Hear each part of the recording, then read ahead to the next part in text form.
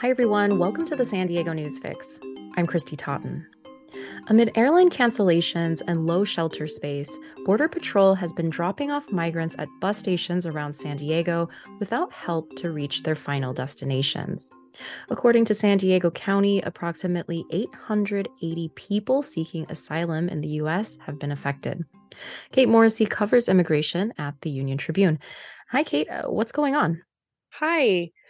So we have a couple of migrant shelters on this side of the border in San Diego County, and normally Border Patrol will drop off whomever is being released from its custody directly to those shelters, and then the shelters help those folks with arranging for travel to loved ones around the country. Typically, people who cross the border here in the San Diego area don't stay in the San Diego area. They have loved ones elsewhere who they're trying to reach. But um, as you can imagine, if you've ever done any international travel, you cross a border, your phone stops working, or maybe it's dead after crossing the border, spending time in custody, and so when people are just sort of on their own figuring this stuff out, it can be very difficult for them to even get in touch with those loved ones, to buy the plane tickets, to know which airport they're closest to, all those kinds of sort of logistical things. And so these shelters normally are doing a lot of that work to help people navigate these systems in this country they've never been in before. And on top of that, they have a medical team that are doing COVID testing and also monitoring for any other um, medical conditions that might need to be addressed before the person can travel. They, provide places to sleep and food while all of that's being arranged. And so over the past week or so, we've seen that change because the shelters haven't been able to move people on, haven't been able to send people on to their final destinations because of these winter storms, flight cancellations, and all of that. And so now there's not enough space within the shelter's capacity for the new arrivals, and so some of those folks, the federal government has chosen to leave them at bus stations around the county. Have we seen a situation like this before, and what did authorities have to say about this decision? Yes, we have actually, in sort of a different set of circumstances, but actually, the reason why we have shelters on this side is because this started happening about 4 years ago. So prior to 4 years ago, the immigration officials themselves would uh, do some of this coordination work, helping people get in touch with their family members, making sure that there were plane tickets purchased before people were released. And then people would go directly on to their final destinations. And um, in 2018, that stopped. The federal government said, no, we're just going to release people and they're going to figure it out. And so local organizations here in the San Diego area started getting phone calls to a hotline about these groups of asylum seeking families who had been left by the federal government on the streets of San Diego. And they decided to respond. And so that's how the San Diego Rapid Response Network migrant shelter, which is, um, the longest standing currently existing migrant shelter in the county, that's how they came to be. Now we have a second shelter as well. Both of the shelters are contracted through the state. They have some funding from the federal government, but it really was that grassroots response to asylum seekers being left on the street 4 years ago that even led us to having these places. Um, and when I've asked, the federal government for information about why they're choosing to do this now, or why this is happening, the statements I get back are basically, they ensure that the people being released from their custody have the resources that they need to travel onwards, that those folks have been screened and background checked, and will have to report to immigration officials in the city they're going to be arriving to. But They have not answered my questions about exactly how many people have been affected. The county's estimate is a very rough estimate. I think that's important to note. And, you know, there's, I think, a lot of questions being asked about, could there have been something else to be done in this moment rather than leaving people in the cold at night at bus stations? Right. Well, speaking of resources or lack thereof, can you share some of the stories you're hearing from migrants who have found themselves in this situation? Sure. I met quite a number of people last Friday, the day before Christmas Eve, and at the El Cajon Transit Center, I met a woman with her 2-year-old child who had managed to contact someone in Los Angeles who was coming to pick her up. I met two women who were trying to get all the way across the country. They were from Nicaragua, and they had no idea how they were going to get there. They had no money. They barely had working phones. And then someone who knew someone who knew who someone who knew them. Like sort of this chain of communication. Eventually, someone who lived an hour or two away from San Diego agreed to come pick them up for the night. Um, I still don't know what happened to them after that. The last time I saw them, they were sitting at the trolley station. The security guard had actually asked them to move from the parking lot where they'd been dropped off and moved them into the well lit area by the trolley so that he could keep an eye on them because it was late and it's not the best place to be hanging out when you're, a woman with your kid or just a woman there by yourself, and you don't know the area or anything. So they were just kind of waiting, and there were other folks who were stuck and trying to figure out. Remember, there were two men who were trying to figure out how to get to Indianapolis, and they were asking me if I knew how to get there on a bus, and I was like, I don't know, like how to get to Indianapolis from San Diego on a bus. And so they were sitting at the transit center trying to figure that out. Um, and then a lot of the people who had been dropped off there had managed to make it to the San Diego airport. They figured that that was the place to go in order to try to move on. And so a lot of times what that looked like was one person either had some money or had a relative who was able to get an Uber for them, and then they took everybody that would fit in the car with them. So, people were arriving at the airport who, didn't have cell phones to contact their relatives, didn't have money.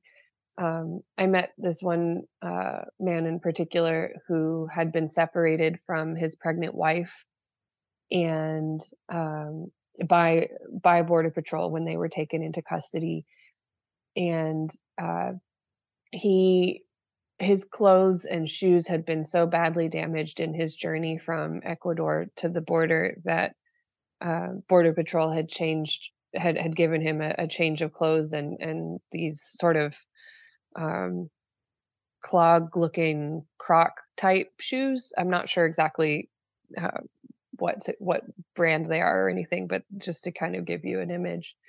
Um, and that he had those clothes and shoes that he was wearing that had been given to him by Border Patrol, and he had the documents that he'd been given when he was released from custody, and he had a piece of paper with his wife's phone number, and that was everything in his possession. He had no phone, he had no wallet, he had no money, um, and he had managed to squeeze into a taxi with some strangers to get to the airport, and he didn't know how to figure out where his wife was, to reunite with her, to get to where they were going. They were headed to the Midwest. Um, and so someone had let him borrow a cell phone for a second, and he had, I think, messaged her and learned that she was in a shelter somewhere. And so, I started doing my reporting job and asked the shelter contacts that I knew if she happened to be in the shelters there, and then, the Rapid Response Network shelter decided they didn't have her, but they decided to come get him and try to help him find her. And so, you know, if I hadn't been there just doing my job reporting and asking the question, like, I don't know how that would have gone down for him, but they ended up sending someone to come get him, and they found his wife at a shelter in Riverside, because there's shelters in Riverside and Imperial counties as well. And they ended up reuniting them on Christmas Eve. So, again, it worked out okay for them in the end because the shelters got involved and helped them. But it's what's really unclear to me is how many more people might be in that situation, and we don't know because there's not really a way to communicate that, broadly speaking, or a way to survey for that, as people are just being released to the streets and kind of figuring out their own way around. um, I heard from another man who's from Peru, who crossed the border with his mother, and he hadn't heard from her, and so he started messaging me asking me how he could try to find out where she was. And there's just not really a way to do that if the person doesn't have a working phone. So eventually, she called him from an immigration detention facility, and it was only when she managed to do that he found out where she was. And we still don't know why she's in that long-term detention facility. Wow.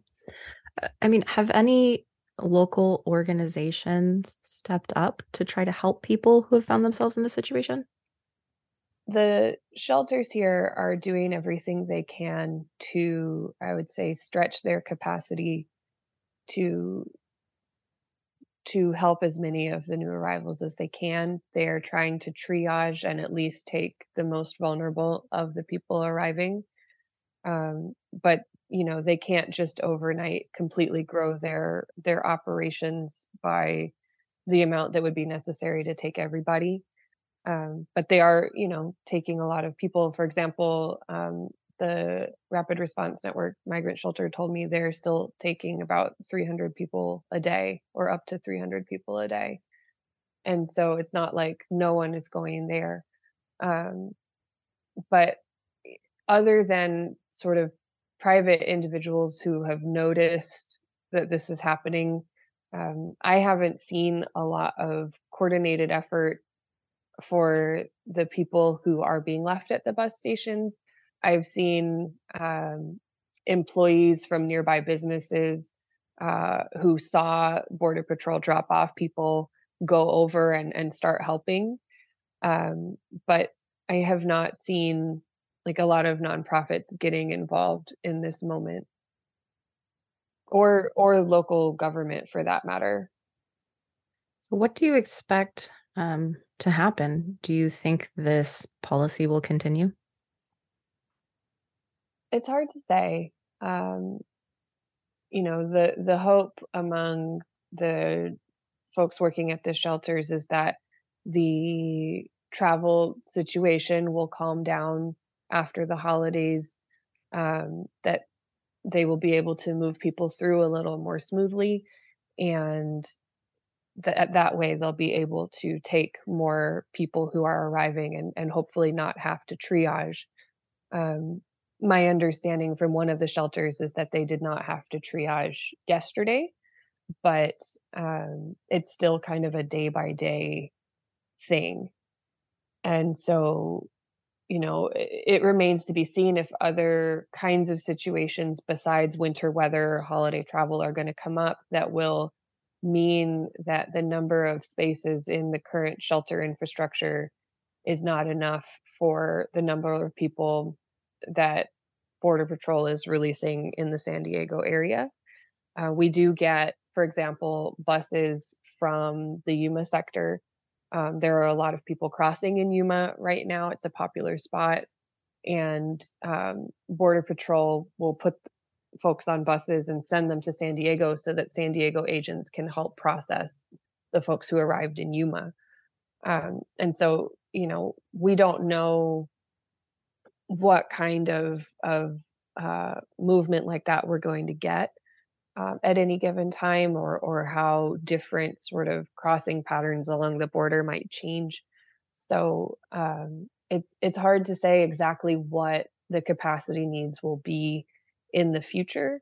Um, I think it is, surprising that at this point, no, sort of knowing that there are policy changes coming, or possibly coming at the border, depending on what shakes out with some lawsuits that are currently in place, that could change the number of arrivals being released into the United States, that there wasn't more in place on the government's end to be able to accommodate more people, or have some kind of temporary structure, or temporary infrastructure that could be built, or more effort to beef up what is the current infrastructure. So I think we're all kind of waiting to see if more of that is to come.